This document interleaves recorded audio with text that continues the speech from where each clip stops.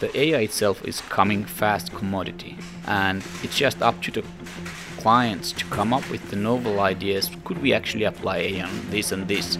And instead of having to go through 3-year research road, we can apply AI in 2 days. How is AI impacting the cost of running the data center? The costs of implementation, scaling, and training. My guest today is Ari Juntunen, the CTO of Finland-based Elinar, a content and information management company founded on his kitchen table. Today, Elinar serves customers in multiple industries, including insurance, banking, and government. Now, before we get started, I just have to tell you we made this recording at IBM's event Think 2018 in Las Vegas as they were tearing the site down. We just set everything up, all our microphones and equipment, and before we knew it, the convention crew began literally tearing down the booths around us. So you'll hear some occasional commotion through a discussion, but I think it just adds to the character. So apologies for that, but we think you'll enjoy the conversation.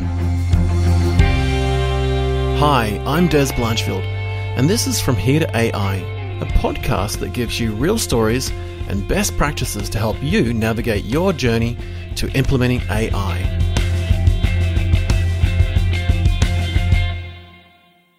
Hi Ari, thanks for joining me on this podcast. Great to meet you in person finally.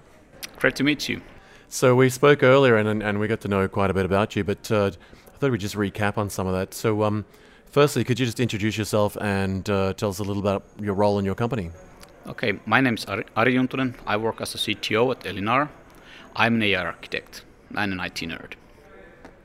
My role is to meet clients and basically solve problems. Right. I'm problem solver. You're a problem solver. I can relate to that. I think most of the technical people I've met that are successful in business describe themselves as problem solvers. It doesn't matter what problem they're solving, commercial, financial, people or otherwise, they see it as problem solving. It's sort of an engineering background. Tell us a little about sort of your early years, start from childhood. What sort of got you excited about technology and computers and the whole space of IT, and how did you morph from that into, I guess, more of a business space? Well, I pretty much knew what I would become when I was kind of starting to school at first and second grade. Oh, okay. Yeah. And but it was till age of 10 when I got my first computer. What sort was it? Commodore 16. Oh my goodness, I had a Commodore 64, so I can relate to that. Yeah, well, 16 was much less powerful and you could get games for it. Yep. So I had to learn how to basically program from the scratch. Right. So in BASIC or assembler? Basic. Right, yeah.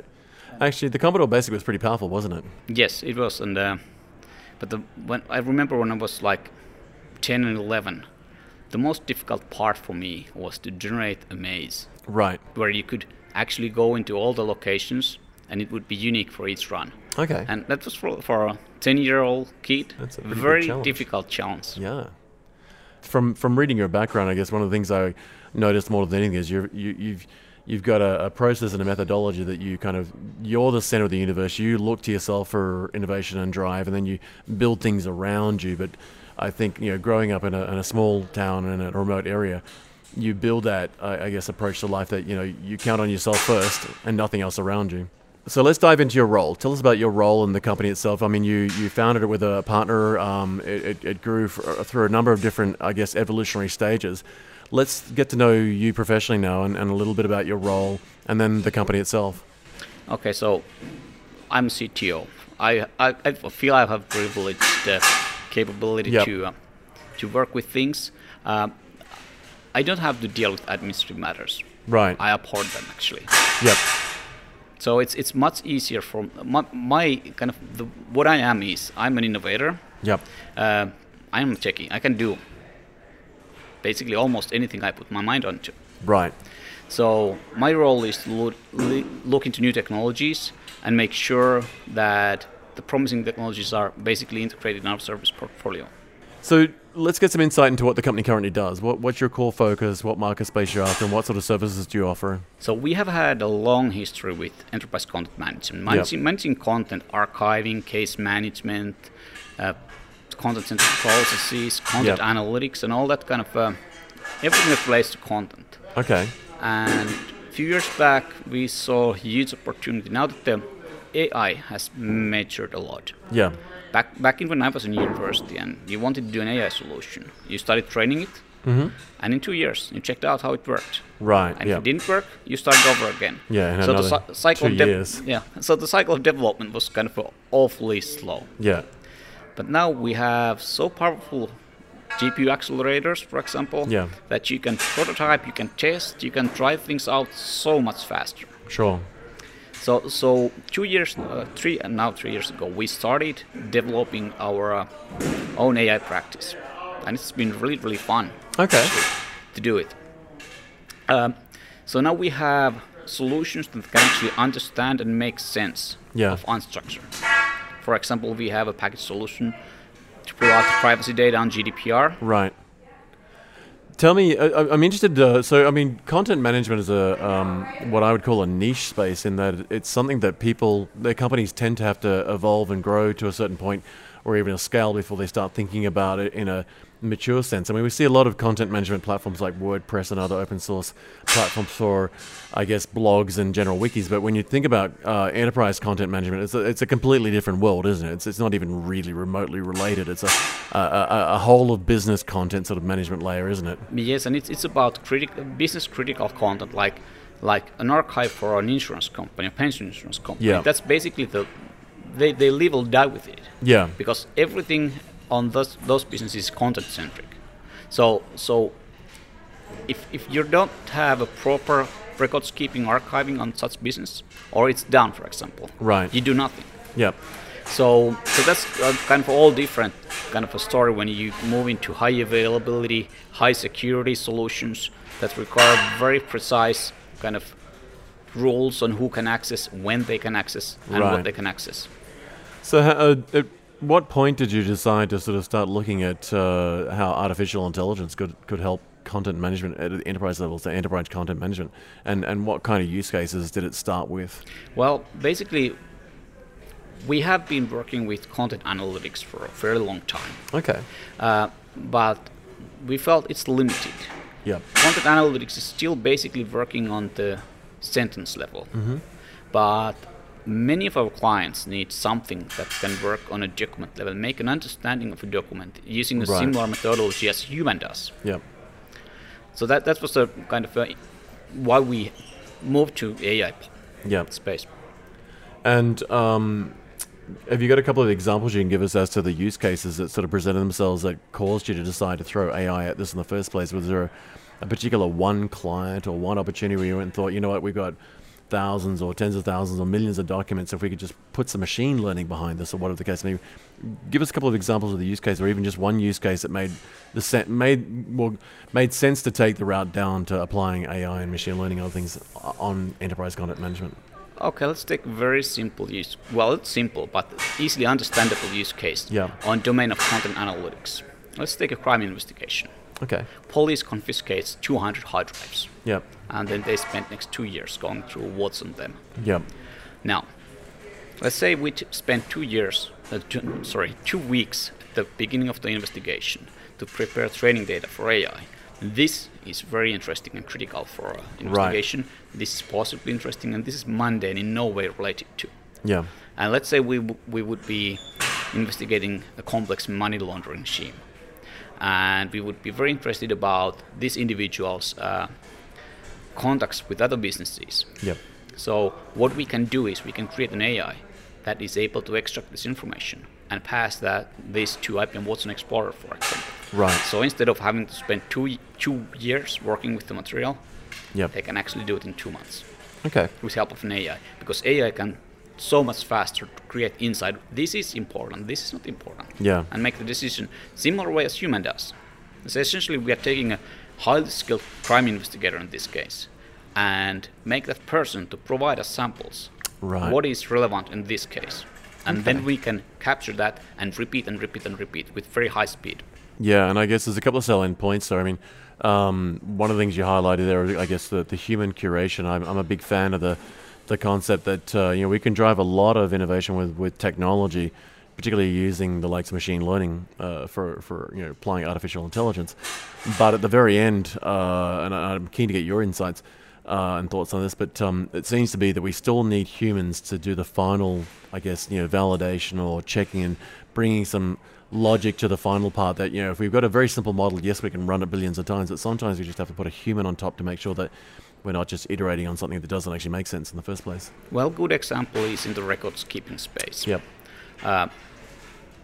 It's actually the biggest cost when you are doing proper records keeping is actually recurring cost when human will have to provide the metadata. Right. For every single record. Yep. And some companies have very complex, because of the compliance reasons, for example, yep. very complex schemes. So it could be 46 different pieces of metadata human has to provide. Right. Well, our clients are not that bad. I think the worst or best is about 28. Mm-hmm. Now, when an archive is a large one, I mean a huge one, you can easily, existing archive, you can extract a lot of data from there. Yep. And use that to train an AI. So human creation comes into play because we can then, based on what we have learned from the past, provide suggestions. We think these 23 metadata are something we can generate for you, and this is what we suggest. Right. So instead of human having need to go through and create all that, they will just approve, okay, this is good, next one. So okay. That's where we will actually save a lot of time and effort, but still keep human in control. So the other thing you mentioned that I'd like to get some insights from you and your personal experience or professional experience is that you talked about size and scale and speed, and I think this is where I'm certainly seeing with my clients that we could throw 100,000 bodies at something, but it's still not going to scale at the level that we can achieve with ML or any form of machine learning model, where even just, as you said, looking at something as simple as a document, well, not simple as a document, but, it's not tracking a 3D model of a kangaroo, but even just document processing. The cost of compute power and storage and network and I/O and cloud service in particular these days is so low that we can scale up very fast. We can reiterate. If we don't like one model, we can make a change and run it again, and even run models in parallel and do a comparative analysis at the end and see what they look like, right? How does that apply to enterprise content management? And then I want to kind of get into the journey you made to deciding to build an environment and get some technical support and support from the likes of IBM. What types of approaches do you take to solving a problem and scaling it up to the point where you'd run to potentially hundreds of thousands and millions of documents? Well, good example is, for example, if you work with sales orders. Yeah. Company receives unique sales orders from, let's say, hundreds of thousands of different trading partners. Right. Challenge there is that these sales orders are unique, and in order to automate that, you would end up having to do a major IT project. Right. Typically companies have this far, just running the bodies, so they have lots of people around the globe opening up to emails containing sales orders and typing them into SAP. Right. Now, the challenge there is that this is all error prone. You have good people who make no mistakes, and then you have people who make some mistakes, and then you have some people who make even more mistakes. And the point is, mistakes cost. Right. So now that we can take basically verified data from the kind of the good people, right, and use that to train an AI, we can actually duplicate the expertise that the best ones have, and the accuracy and all that. Yep. So in sense, it's not just about throwing bodies to solve problems, because you have different kind of capabilities in people. Some people are just not as accurate, or they're not as fast.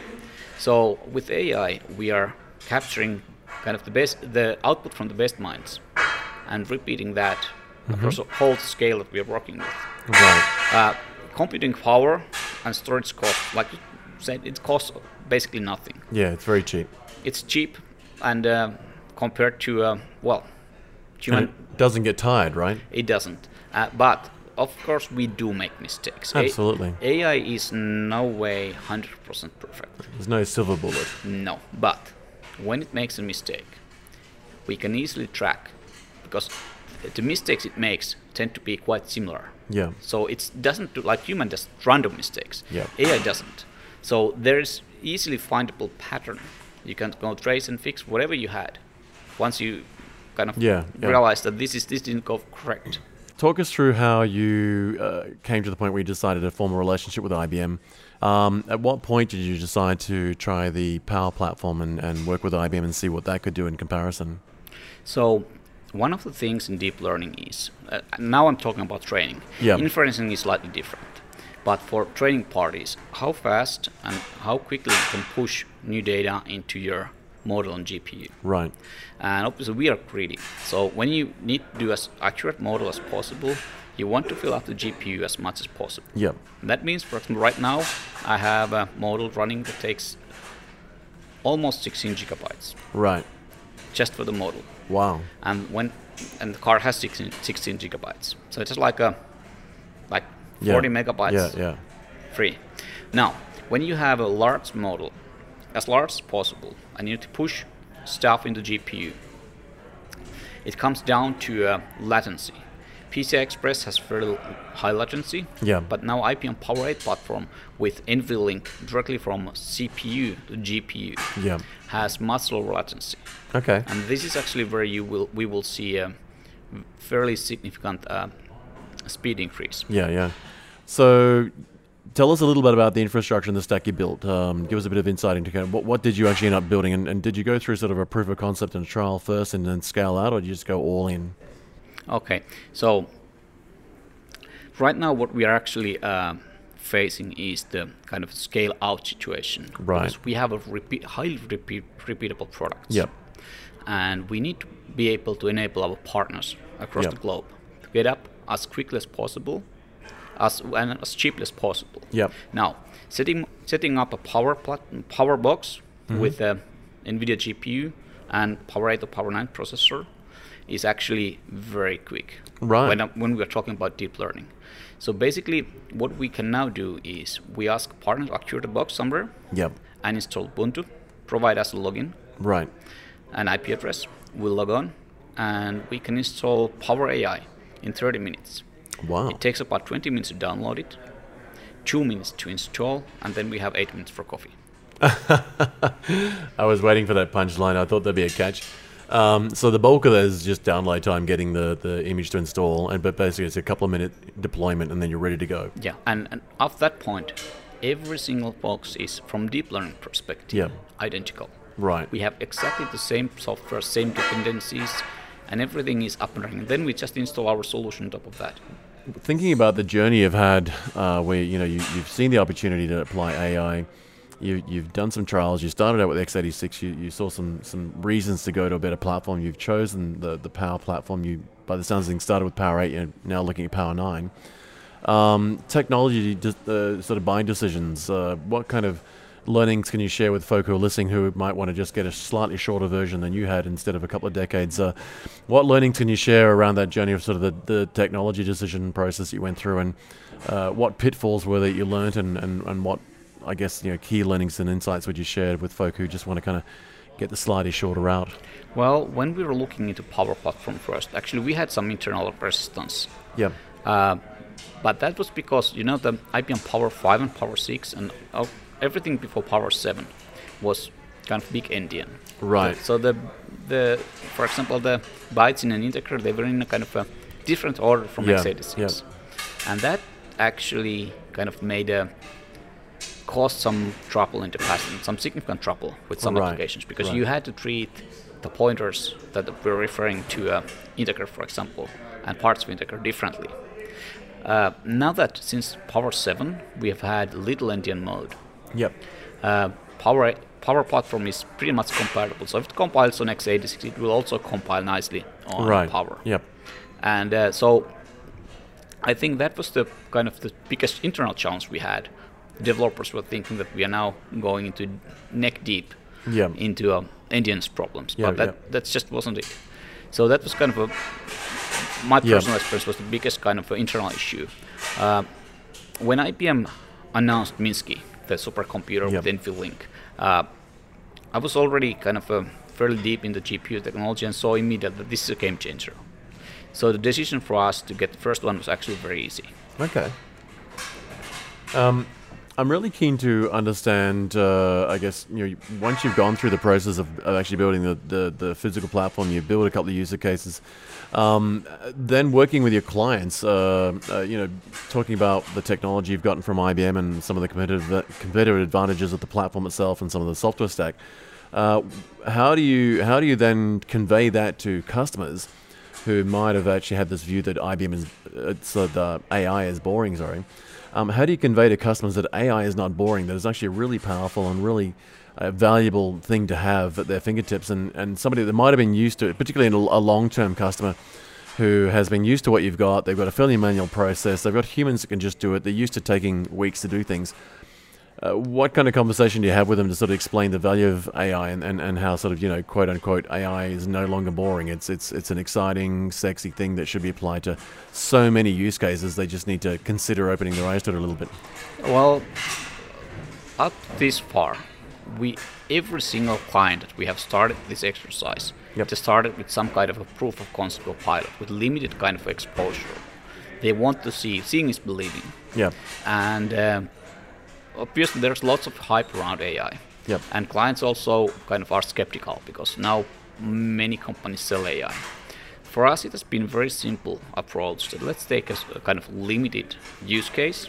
Right. Let's do a pilot or proof of concept with your data and see how this applies into your business patterns. Okay. So take an everyday problem and I guess just show them some key business benefits where they can do it leaner, keener, faster, cheaper. Well, it doesn't always have to be everyday problem. Like in this one case with the pension insurance company. Right. What they want to, for pension business, at least in Nordics, it's very important to help people not to retire prematurely. Right.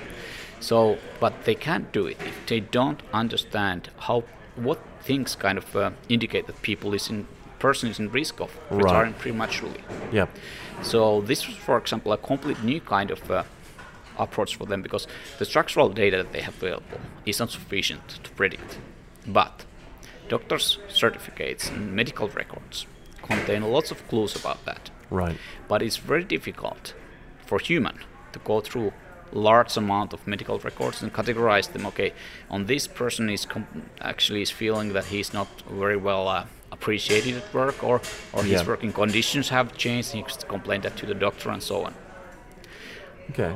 AI, with help from the specialists, can actually do this kind of a classification and dig this kind of information out of those records. And this is completely kind of a new business. So AI is it's not always just applying AI to existing business problems, but to go where it has not been practically possible to go with the human labor. Right. So try new things. And I guess that's part of the challenge of conveying the value, isn't it? It's just to explain to people that, you're not trying to just hit something with a bigger hammer. It's a smarter hammer and you're coming from sideways. So hit the nail sideways occasionally, it'll go in properly. It seems to me that a lot of what you're saying leads to the same sort of thing, and that is that in many ways, the platform stack is sort of off the shelf. The ecosystem inside it and the software running on it is off the shelf. A lot of the business challenges have already been tackled, and you're now just sort of tailoring them to people. So it seems to me that in many ways, this whole AI problem is kind of solved for the most part, particularly if you're leveraging IBM's platform and their software. And it's very much an off-the-shelf solution. So you're now able to sort of not worry about being heavily technical. You've got that support from IBM and the platform, the hardware and the software. But you can go back to your core business and actually work more intimately with the clients on what their problems are. It's kind of like an off-the-shelf AI. It's just an embedded assumption that you can make that you get this and buy the solution. It just works. Yes, that's how it is.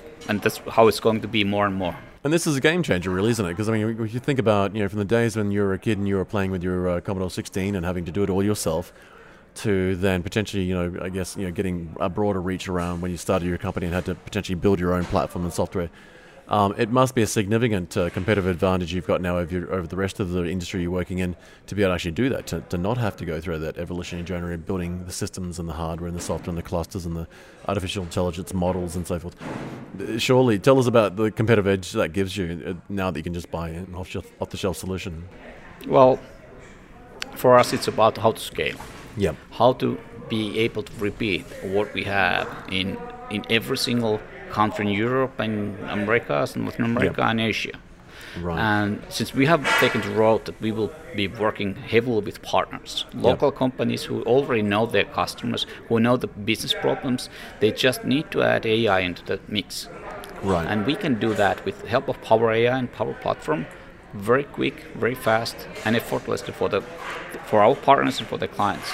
Are we headed that way with the sorts of things you're seeing with the clients? Is it starting to be the case that have we hit the tipping point where to not look at how you would leverage AI and leverage the kind of capabilities you've got, particularly in your industry, is it considered now normal? Is it considered abnormal not to be leveraging this kind of capability and simplifying some of the processes, removing risk? Well, I think there is going to be a huge division.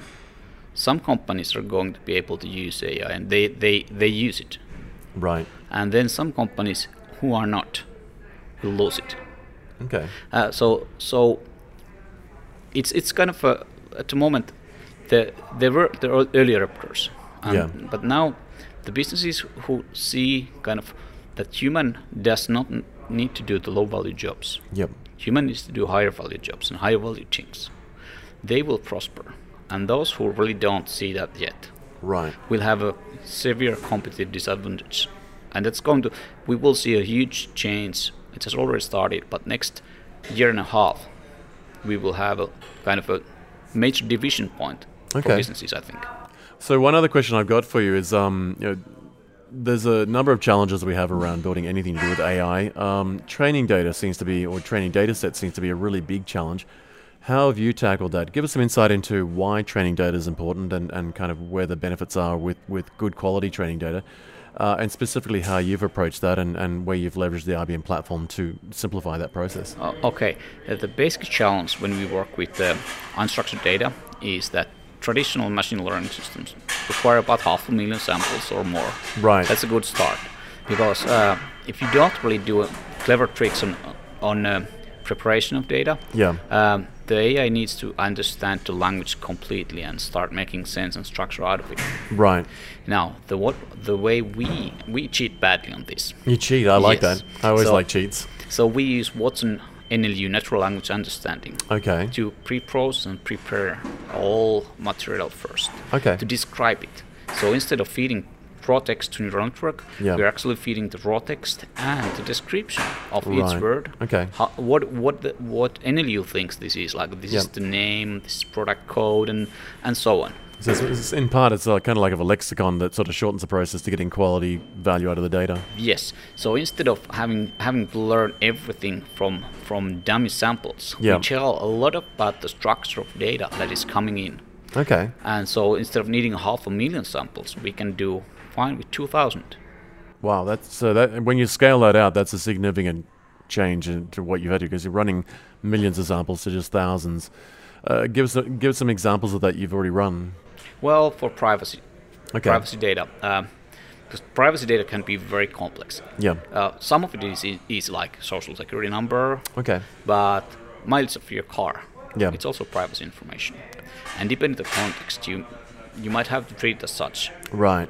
So AI, you can actually, the client, our GDPR AI minor product, for example, it relies on every single client providing sample data from their current existing data sources.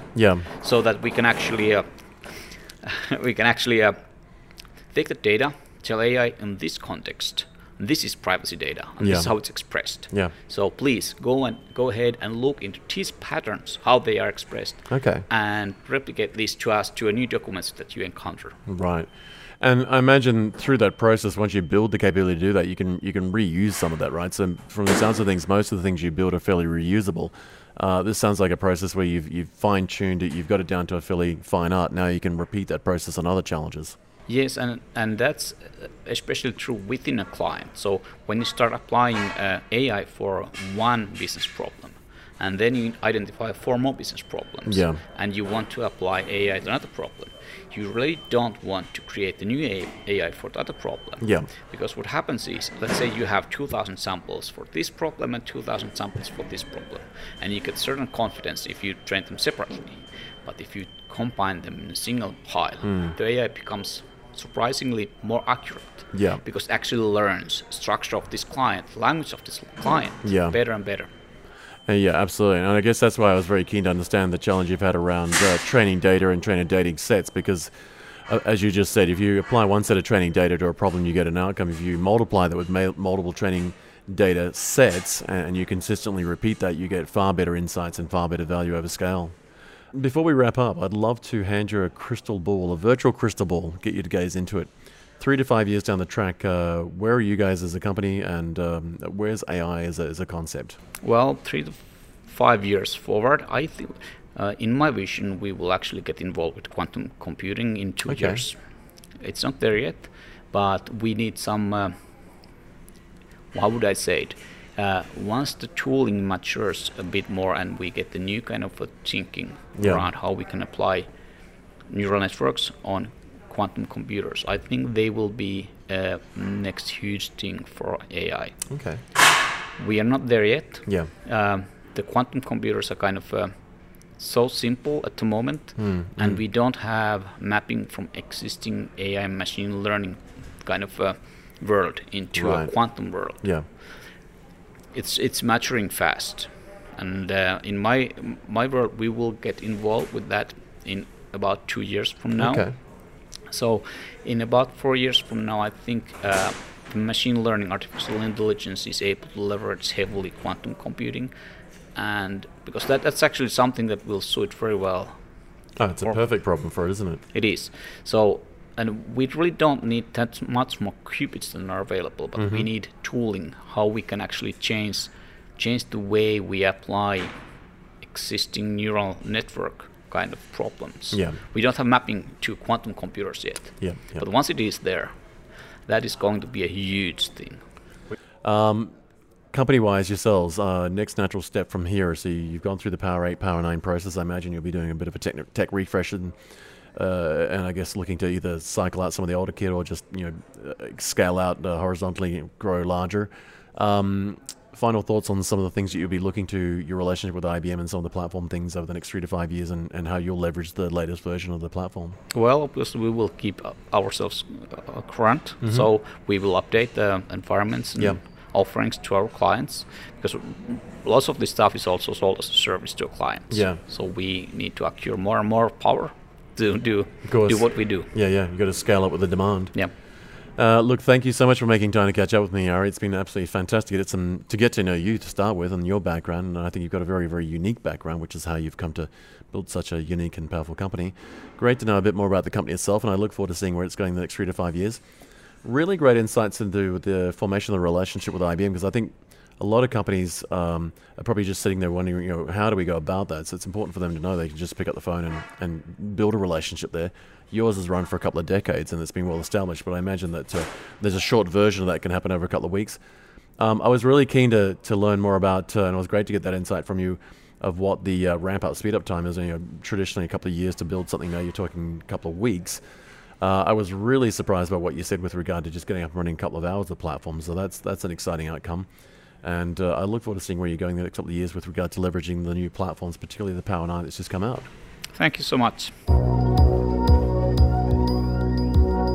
Again, thank you for joining us for IBM Power Systems From Here to AI podcast, and apologies for the little bit of banging and clashing in the background. If you're interested in learning more information about navigating the journey of implementing AI into your business, please visit ibm.com/enterpriseai. I'm Des Blanchfield, and thanks for listening From Here to AI.